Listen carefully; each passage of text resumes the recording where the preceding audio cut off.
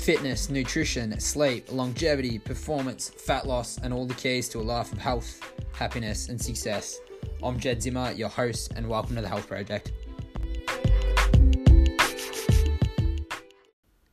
We're back again, guys, for episode 14 tonight of the Health Project, where I was lucky enough to interview Mark Bell, the powerlifting legend. Mark is one of the strongest men to compete in the sport of powerlifting, and if you're a fitness enthusiast, just like the majority of my listeners will be, the name Mark Bell will certainly come to mind, as he's been recognised in the top 100 health and fitness influencers for the past decade. On top of his powerlifting career, he's also dabbled in bodybuilding, but most notably turned into a successful millionaire entrepreneur through his investment into the slingshot, which is a device in which is used to maintain proper bench press form. We're about to cover everything from building strength, size, intermittent fasting, and the training split that Mark used throughout his career. It's a ripper, guys, so please do enjoy the show. Here it is. All right, Mark, let's begin with strength, which is a very popular topic for all fitness enthusiasts out there. So when it comes to the key and the basics to building strength, what are the main principles that you look for? The key is the understanding of that it's going to take a long time. And what I mean by that is you can gain some strength very, very easily and very rapidly just through some simple exercise. However, to really kind of maximize your strength, that is what's going to take a long time. That is certainly not anything that can be cultivated overnight. And it takes some precision, to go from being skinny to looking like you lift a little bit isn't that hard. Yeah. But to go from looking like you lift to looking like a bodybuilder can be very difficult, So you get kind of those newbie gains, and so you can gain some strength pretty quickly by simply just exercising and utilizing some resistance training. Yeah. And there doesn't really have to be anything all that complicated or complex until you start to get to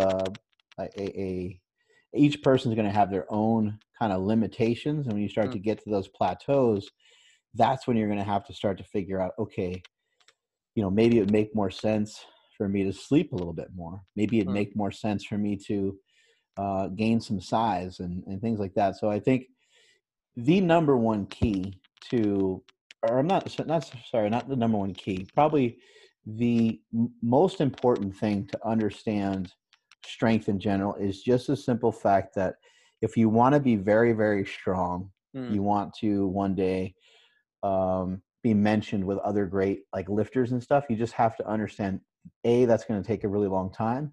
And then B, what's your level of commitment going to look like? Because you can get really, really strong in the course of a year or 2 years if your commitment level, if your interest level is through the roof and you're really dedicated to it and you're doing everything in a comprehensive way.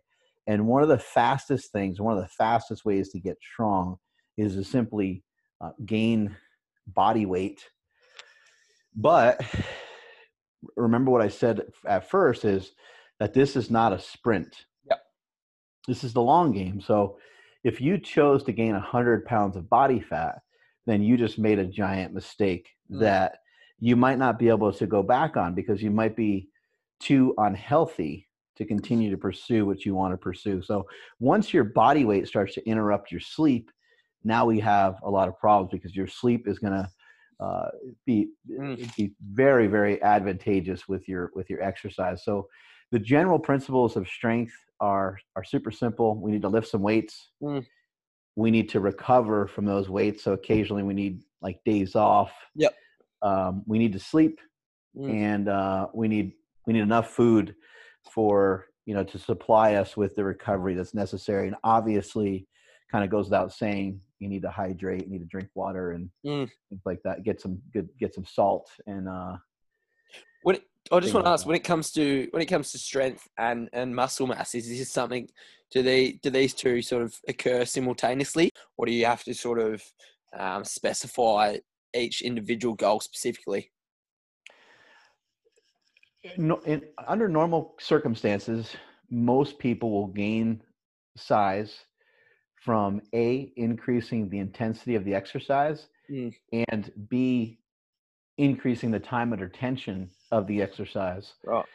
The thing that's great about powerlifting and strength training when you start doing sets of 3 and sets of 5 is that it takes a while to do a set of 3 or a set of 5, because your reps should dictate the amount of weight that you use. So for example, I'm not trying to always do like a 5 rep max or a 3 rep max or a 1 rep max. However, it should be fairly difficult. So the intensity level for a set of 3 is going to be much higher, because the amount of weight that I'm going to use is going to be significantly greater than if I was doing a set of 20. Right. If I was to do a set of 20, I might use 225. If I was to do a set of 3, I might use 405.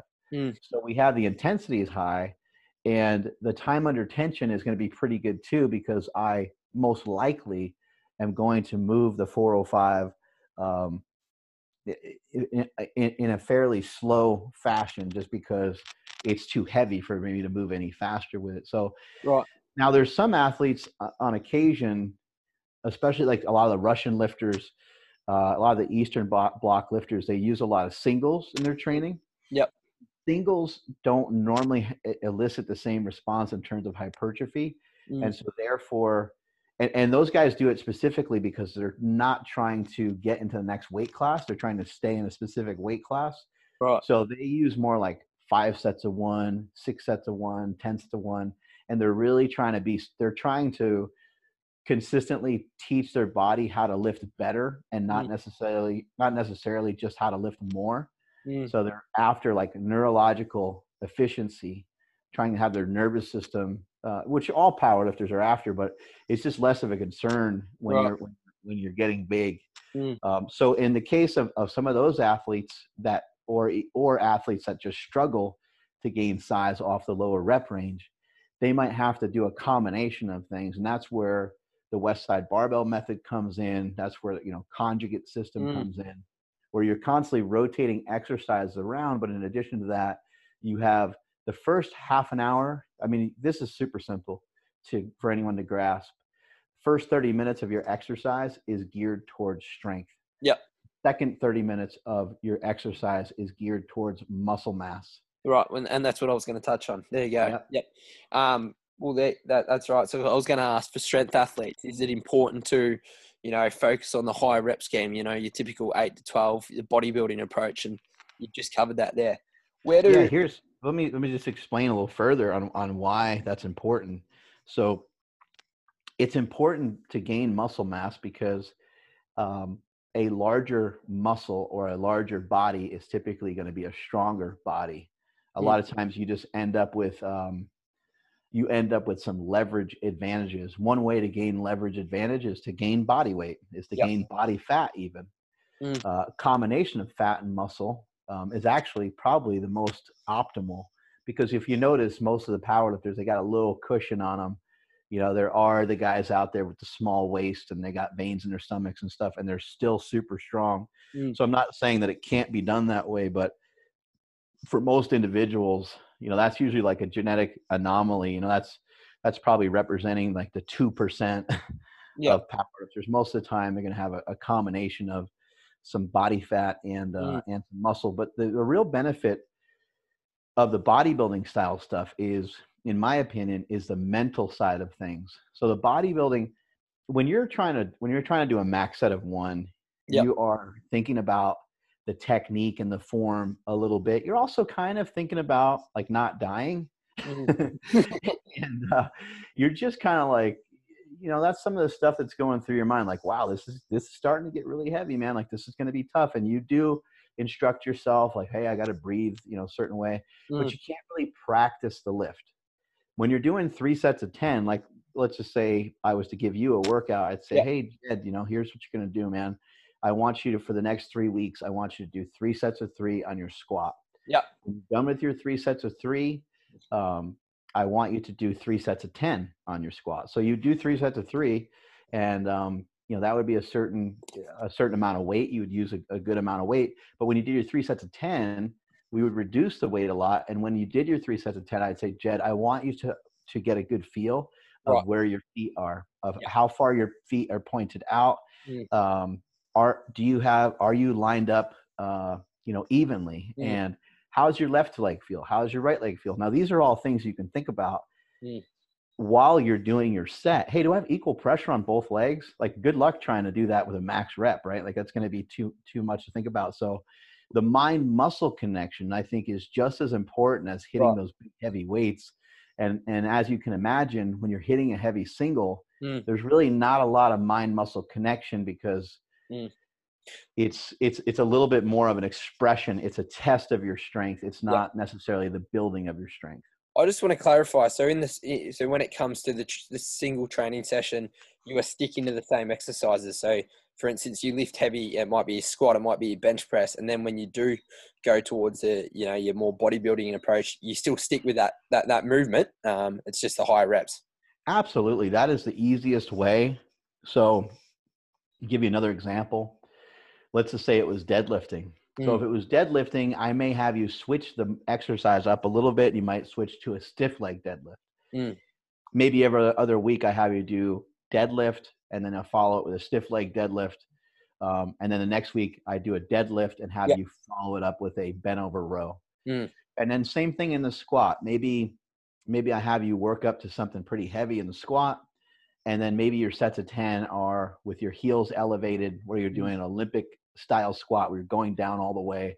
And then maybe the next week after that, I switch you over into doing pause squats, just some small variations kind of mixed in there. But I'm a huge proponent of something that I call a secondary barbell movement. Yep.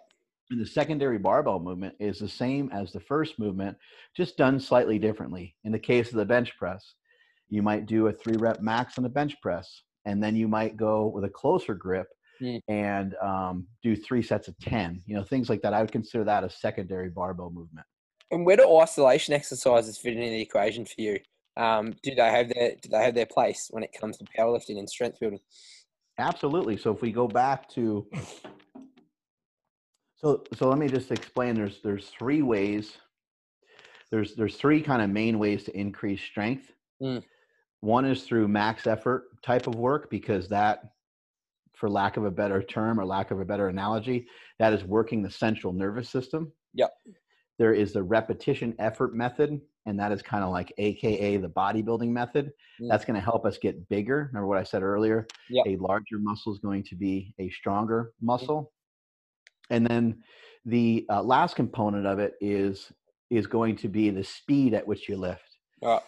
Trying to be explosive. Like Louis Simmons has a lot of great literature on this. The dynamic effort method, he talks about, using, 50% of your max and using bands and stuff like that. And you could try some of those things, but you can also you can kind of just cut to the chase and make it super simple. It's like, you know what, sometimes you're going to move kind of slow because the weights are going to be heavier, or because that's what the protocol calls for.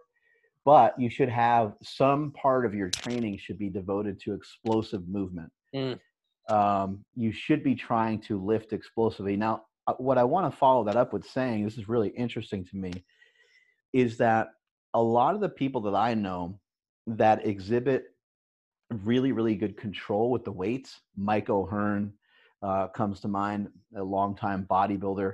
Yep. Mike O'Hearn, I've seen him squat, 5 plates, and he like sits on this box that's really low for, I think, like 10 seconds, and then he explodes up. My point there is that I know a lot of athletes are like that. I know a lot of athletes like a Jay Cutler as well, where they've spent a lot of time lifting with a lot of control, right? And because they spent that time lifting slowly, for them to lift explosively is no matter. It's not a problem for them at all. And it's because they're manhandling those other weights, if that makes any sense. So absolutely. Yeah, if I said to you, Jed, take 100 kilos, and I want you to take 10 seconds on the way down. Well, if you had 80 kilos on there, it wouldn't be any problem for you to move that super explosively, since you already exhibited that 100 kilos is so easy for you to move in a slow and super controlled fashion. So it can be a little confusing, because you're like, wait, well, which one should I do? And the answer is both. It's a good idea to during the times when you're using a lot of the repetition effort method, it's a great idea to utilize a lot of tempo training, a lot of slower, more controlled, just the way bodybuilders train. Bodybuilders, they don't always lock everything out all the time. They keep a lot of tension on the muscles, and that's going to keep your muscles strong, but it's also not going to flare up your ligaments and tendons and things like that. And so those are the three main ways of getting stronger. Remember, what I said is max effort work. We have the repetition effort method, and then we have speed work. Right. You just touched on the recovery side of things there. How are you tracking recovery? I know for me, when I do lift heavy, it's quite taxing on my nervous system. I track heart rate variability, things like that. Have you got any measures like this, or it's as simple as sort of gauging how your body feels? It's fantastic to be able to really actually physically track stuff. It wasn't up until a few years ago that you couldn't really track stuff the way that you could now. And thanks to a friend of mine, Joel Jameson, he's kind of the front runner on heart rate variability. He's one of the guys that really popularized it. He happens to be a friend of mine. So I'm able to communicate with some really high level people, and that's super effective. But during my powerlifting career, I didn't know any of this stuff, and I wasn't aware of it. And I wasn't necessarily really tracking the recovery per se. However, I would come into the gym and I'd say, holy shit, I am really worked from previous workouts. And so I had to identify one of the big no-nos for me years ago was lifting 3 days in a row. It really wasn't possible. Now, the third day could be, it could be, some easy type of exercise. Like let's say like some, shoulder work, some smaller muscle groups, Just on that, what would a typical split look like for you? So let's just say Monday. Let's just go through a week and what it might look like. Yeah. So in my powerlifting career, and you can look up a lot of this stuff too. Anybody wants to kind of check some of this stuff out. A lot of it's on markbell.com. I have some of the old workouts are up there. But basically I did a 4 day a week training split. Right. And it would be Tuesday, Thursday, Saturday, Sunday. During the week was max effort work. And on the weekend was the speed work. So I would have, and the two complemented each other a ton. So I would have on Tuesday, let's say it would be max effort squat. And again, keep in mind, I did the conjugate system. So I might use a safety squat bar. I might use a cambered bar. But even if you don't have different bars, there's still a lot of creative ways. You can go from doing a front squat to a regular squat. You could do a box squat. I mean, there's a lot of different things you could do. And every 3 or 4 weeks, you can even just completely remove the max effort work and just do like a ton of lunges or something, just to give your body a break from all that. But anyway, Tuesday would be max effort, lower body. Thursday would be max effort, upper body. Saturday would be dynamic effort, lower body, which complemented the Tuesday workout. And then Sunday would be the dynamic effort bench workout, and that complemented the max effort work that I did on Thursday. Now, here's a really important piece of the puzzle. The workouts were complementary of each other. So you had to be careful that you didn't overdo one or the other, because then they would be conflicting. And I want them to complement each other. This day is for strength, and this day I'm going to lift the heaviest amount of weight. I call it the intent of the day. This is the intent of this day. On this other day, this is a day where I'm going to move fast. And not only am I going to move fast, but this is also an opportunity to use this day as restoration, use this day as recovery. There you go. So if I walk into that day and it feels like I've gotten the crap beaten out of me from previous workouts, I can also say, okay, the main intent of the day was to move fast. But you know what? It's not in the cards to move fast today because your wrist hurts, your knee hurts, or your elbows are dying. So that's great that was the intent of the day, but we're not going to be able to even come close to accomplishing the way that we need to accomplish it. So let's just do some dumbbells. Let's have some fun. And I would rely on training partners, and I'd go over to somebody and say, hey, what do you want to do today? And they say, my elbows are beat up. And I say, yeah, me too. but we got to do something, we can't just leave and go to a buffet or whatever. So, we'd say, hey, let's do 4 sets of 10 of incline dumbbell bench. And then let's do 4 sets of 10 of flat. And then we'll do a bunch of stuff for our triceps and stuff. And the way that we would look at it is, if our elbows hurt, we'd say, what are some things that we can do to address it? So then we might end up stretching. We might end up just trying to pump a lot of blood into that area. But it wasn't like, hey, let's do stuff to set ourselves further back. Yeah. It was, how do we progress forward? And so sometimes we were like, hey, you know what? We're not really training our biceps that much, and maybe that's why our elbows hurt so much. We're not really training our rotator cuffs that much. Maybe that's why our elbows hurt so much. And so we would do a lot of that stuff to make sure that we were taking care of our bodies. Would you change, now knowing what you know now, would you change anything? Or would there be more focus on, there's all these hacks out there now, sauna, cold thermogenesis, things like this, or is it still sleep to use just it's the foundation of it all? Yeah, I wear like an Aura ring nowadays, and I track a bunch of stuff, but I don't think any of that would have really truly made that big of a difference. What I would say though is that where those things can come in handy, but I don't even think you necessarily need that. You just need good training partners, that's hard to find. That's hard to come by. It's hard, like people, it's tough to consistently have somebody. But what you really need is, you need someone that pulls you back every once in a while. And if you don't have that, then you have to have the understanding of, and not to be like negative, but if 2 or 3 weeks in a row have gone good, then something bad is probably on its way. It's like, that just happens. It's like, if Jed, if you deadlifted a new personal best on a deadlift by 20 pounds, and you asked me, hey, should I go up? I would say no, even if you smoked it. Because I know that let's say that you're training for a competition, right? Yeah. If you're training for a competition, I'd say no way. There's no reason. Let's save that for the platform, dude. Like, remember you told me you want to do a 500-pound deadlift.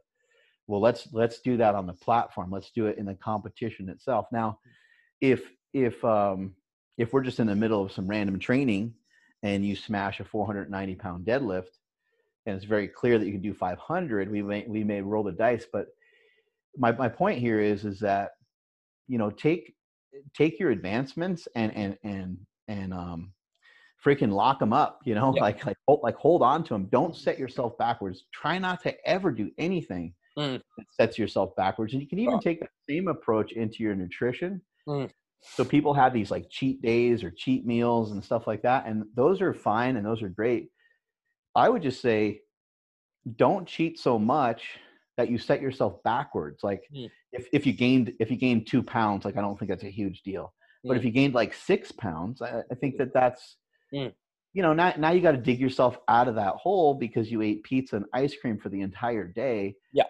Next 3 days, you have to figure out a way to almost like punish yourself. And that's not a great plan. So in anything that you're doing, try to figure out ways of not setting yourself backwards. And my main point of all this is that you asked if I would change anything. And the one thing that I think is important to change is, people are like, listen to your body, go by how you feel. And I'm saying that you shouldn't do that, because as an athlete and as somebody that is hardened and somebody that is very much excited to attack the day every single day, I'm going to always lie to myself. I'm always going to lie to myself. I'm always going to say, you know what, fucking go for it, dude. Like, load that bar up to 900 pounds. It's going to feel great. Yeah. So I would say, more so than listen to your body, I would listen to a plan. Yeah. I would have an approach, and have an approach that's reasonable. Yeah, you touched on nutrition a little bit. That's something, I was just looking at your shirt there. I absolutely love it. It's got me laughing. What's the where's nutrition fit into the philosophy of all this? People have got the view when it comes to building strength and size that carbohydrates are necessary, and I think you've proven else. I would say, again, if we go back to the beginning here about gaining size, most people probably could really benefit from utilizing some carbohydrates to gain a certain amount of size, Right. and to hold that weight, and to also have some like pressure during your training sessions, like where you want that extra fluid on your body a little bit to be able to lift maximal weights. And so carbohydrates can be can be very, very beneficial, but carbohydrates don't have to, it doesn't necessarily have to be donuts. You know, I don't think that donuts and pizza are going to be your best bet in the long run. I think here and there, periodically, I think absolutely. I think that's the fun of powerlifting, is that you get to eat some of that stuff here and there, but also recognize that our metabolism is not really designed for those things. And if you do things like that too often. So what carbs are you sort of, if you're going to, you know, consume carbs at one, are you consuming it pre-workout, post-workout, and also what's it look like? Is it sweet potato, white rice? What kind of? Yeah, very, very simple stuff that I did during my powerlifting career. I've always been meat-based, so that was my forms of protein and fat usually. And then, you know, simple supplementation. You know, back then I was kind of big on, like, you know, the fish oil and stuff like that. I don't know how beneficial it really is, but those are just some of the things that I did. I've always been a proponent of protein powder. In terms of carbohydrates, it's just simple stuff. You have complex carbohydrates. You got rice, you got potatoes, and then even something like a burrito, I think, is fair game. Like, as a lifter, you really are trying to go for things that are protein packed. So, you know, how do you get something that's protein packed? I would even eat sandwiches sometimes. Like, people are very, very much against like gluten and stuff like that. And I don't think you need to be a tyrant about it. Right. It's very highly dependent on the physique that you want as well. So if you don't mind having a little chub on you, then you might be able to go for it a little bit more. So this does differ. If someone's goal is fat loss, you know, Charles Poliquin, who I was a follower of, he was, you know, no one deserves their carbs unless they're under a certain body. I think he said, I can't remember if it was 10% or what. 10%. I think it was like 10%. Yeah. 10%, yeah. So in terms of body fat percentage, if that is your goal, is the reduction of carbs more important than? If body fat percentage is your goal, then you're going to have to figure out what's the best way for you to put a little bit of a limit on the overall amount of food that you eat. For me, it's always been low carb style, you know, eating. And even during my powerlifting career, even at some of my strongest moments, I utilized ketogenic style diets and stuff like that. But I also only used it for periods of time, you know. So like, it would be, you know, after I competed in a powerlifting meet, I would get in better shape. I would rebuild. I'd start to build that muscle back, or I'd start to lose body fat. I'd start to do what I call recompensate. You know, I would recomposition my body. I would try to get my body fat percentage a little bit better. So let's say that, you know, at one point at 270 pounds, let's say that I was, you know, 20% body fat. Well, the goal a year from that point would be to be 270 and be 18% body fat. And then the next year be 270 and be 16, you know, things like that, you know, and I was able to achieve some of that. I was able to be 295, 300 pounds with, you know, a little bit of lines, nothing like bodybuilding abs or anything like that. But my stomach wasn't protruding, you know, outward, you know, real significantly. I mean, I was fat. I had body fat on me. But anyway, I'll tie this all together here, is that I think it's, for a power lifter, and if you want to do your absolute best, I think it makes sense to gain size as you're going into powerlifting meets. Maybe not so much size that it bumps you up to the next weight class, but be as big, fill out that weight class. I don't think losing weight going into a powerlifting contest is advantageous. I don't want to say ever. Because you could break record that way, or you could be more competitive that way. But I do think that I see too many people doing that for their first competition. And most of the time, and it doesn't matter what lifter you're talking about, you could be talking about the cream of the crop. You could be talking about a Dan Green or Larry Wheels or whomever. Any of these people, they'd be better off not losing weight. They would always perform better having been heavier, even at the weigh-in versus what they weighed on game day. But I would say it's always a good idea. It will always benefit you to clean up your diet, because again, in the long run, you may be able to be healthier. So even if you don't have a super clean diet in your powerlifting prep, and you eat some donuts and eat some junk here and there, I don't think that's hugely problematic. But I think over time you should work on cleaning some of that up and just be reasonable with it. Eat a little bit here and there to get the extra calories. A little bit of junk here and there to get the extra calories, but don't be so reckless with it that you make yourself diabetic, pre-diabetic, or you have sleep apnea. I mean, so many of these athletes have sleep apnea. Things like that. What would a general day of eating nowadays look like for you? Right now, I pretty much just eat meat. It's I'm on a carnivore style diet, and that's what I've been doing for quite some time. And I've been kind of switching back and forth between a keto diet and a meat-based diet. But basically, if I was to eat breakfast, it might be some eggs and some bacon. Sometimes I just fast through breakfast and I don't eat until 11, or sometimes all the way until about 2, kind of depending on the day.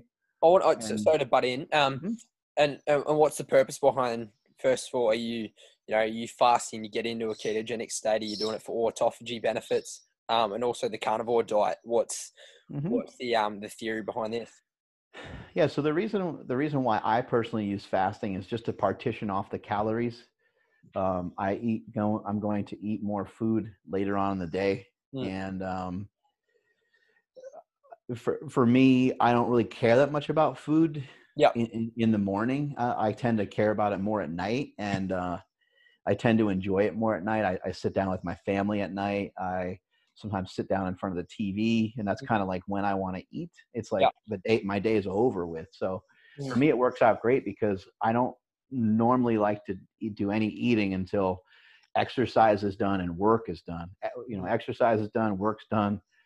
And now I can start to have some meals and the day slows down, and so that's the way I typically like to do it. And I don't fast for any other reason other than just to kind of partition off the food until later in the day. But it does have positive impact on your blood glucose. It's got some positive impacts on your heart. It has some positive impacts on like as you mentioned, the regeneration of your cells and things like that. And so that's great to get some of that benefit as well, but I don't necessarily do it for that. I do it more. I would say most of the stuff that I do is heavily driven in like aesthetics. I just trying to be leaner, trying to be in a little bit better shape. And so that's usually why I utilize fasting. And then anyone that hasn't fasted before, what I usually suggest is just start out by not eating about 2 hours before you go to bed, and or try to skip breakfast. Then maybe marry those two things together. Stop eating 2 hours before bed, skip your breakfast, and now you ended up with a good 16 or 12 or 14 hours of fasting. Those numbers I don't think matter a ton. Everybody makes a big deal about the 18 and the 20 and the I think it's insignificant. What I have found to be something that can be helpful, especially amongst guys that like to eat, is to just say, you know what, man, I'm just going to eat for about 4 hours. And at first you might take that 4 hours as like, I'm going to eat for 4 hours straight. On that one. Yeah. After a while, that allure it'll slow down and I mean, you only do that for a few days, and then you're going to be like, you'll kind of be over it. There's only so much you can pack into a 4 hour eating window. But what's great about the eating window is that you don't really need I don't want to say you don't need a diet, because you always need, especially for people that have been heavy, you always need some sort of restriction. But I would totally fine to be what I would call meat-based. So be meat-based, have any form of meat that you want, have some eggs, And if you wanted to have fruit, if you wanted to have vegetables, if you wanted to have a potato, if you want to have rice, you can mix in any of these things. And even if you wanted to top your night off with something sweet, which I like to do quite a bit, you could have like a little bit of ice cream or something like that. Okay. You can kind of end the day, because it's like you only ate for 4 hours, and it's just a matter of kind of piecing it together and being reasonable. There's usually not room, no matter how much exercise you do. Yep. There's usually not room for you to eat an entire pizza. There's usually not room for you to eat a whole pint of Ben and Jerry's. But is there room for you to have a couple scoops of vanilla ice cream? Probably. If you're exercising correctly and you're working hard.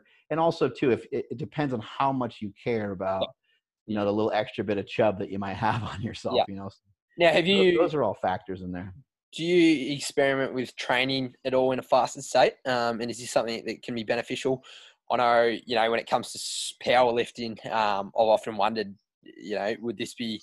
I'm extremely simple and straightforward. Like I work out all the time without eating, but I don't sit around and like contemplate it a ton. I just work out without food, and I feel fine.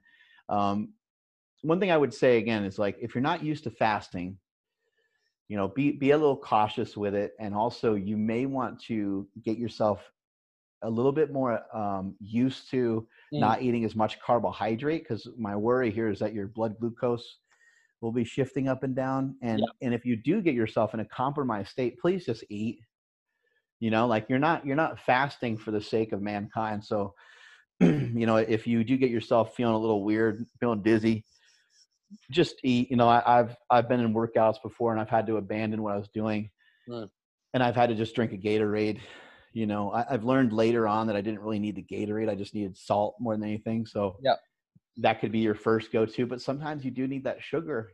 Sometimes your body, and for a lot of people that are listening, there's going to be this big transition. Take it from me. I've been somebody that have transitioned from, squatting 1,080 now into like running these hills out.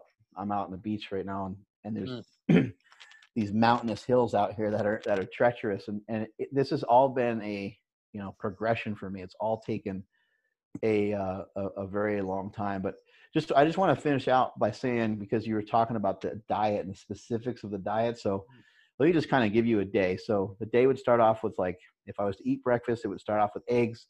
If I had to fast, I would probably just have some coffee, some water, things like that. Lunchtime would be maybe a hamburger.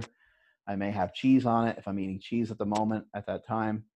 And then, the last meal of the day. And I don't mind fasting like in the middle of the day either, so I may not eat for 5 hours. And I don't really necessarily just consider it fasting. I just kind of think like, hey, I'm just not eating for a few hours. It's not a huge deal. But normally I like to try to keep that eating window a little tighter, because I have noticed some benefits in a bunch of different ways from that, mainly being from an aesthetics point of view. And then I'll just finish the night off with like a ribeye, or a leaner steak, depending on how much work was done during the day. And then I finish almost every single night of the week off with I mix up yogurt, and it's just plain full fat yogurt with some of my protein powder that we sell, Slingshot Protein.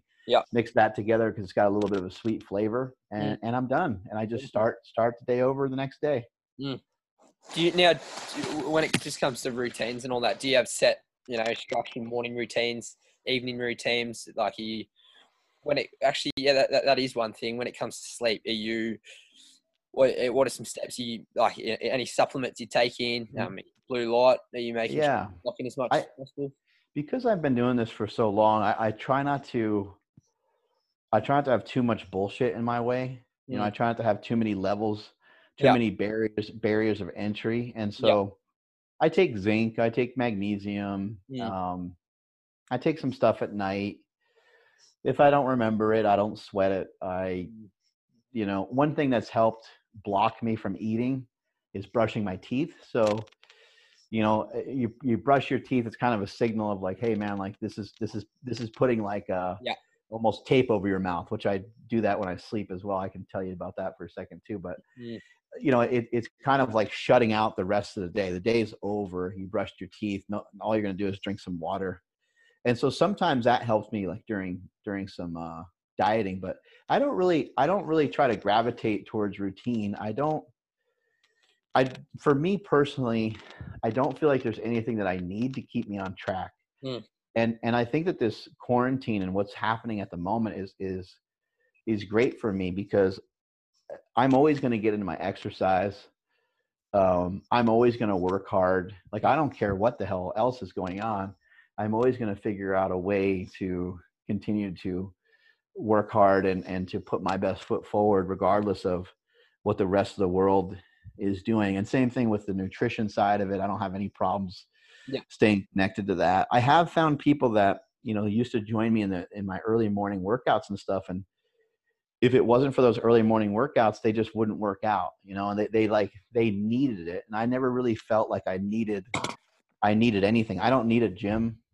I don't really need, I'm going to exercise, it's ingrained into my system. So push-ups, squats, I'm going to figure it out if I need to do it with a band or body weight, I'm just going to get it done. And it's not that I'm special. It's just that it's ingrained into me. Absolutely.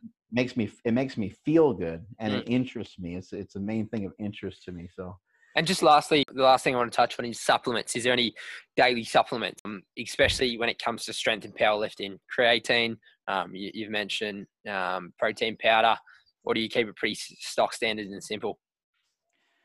I think the key to all of this is to stay healthy.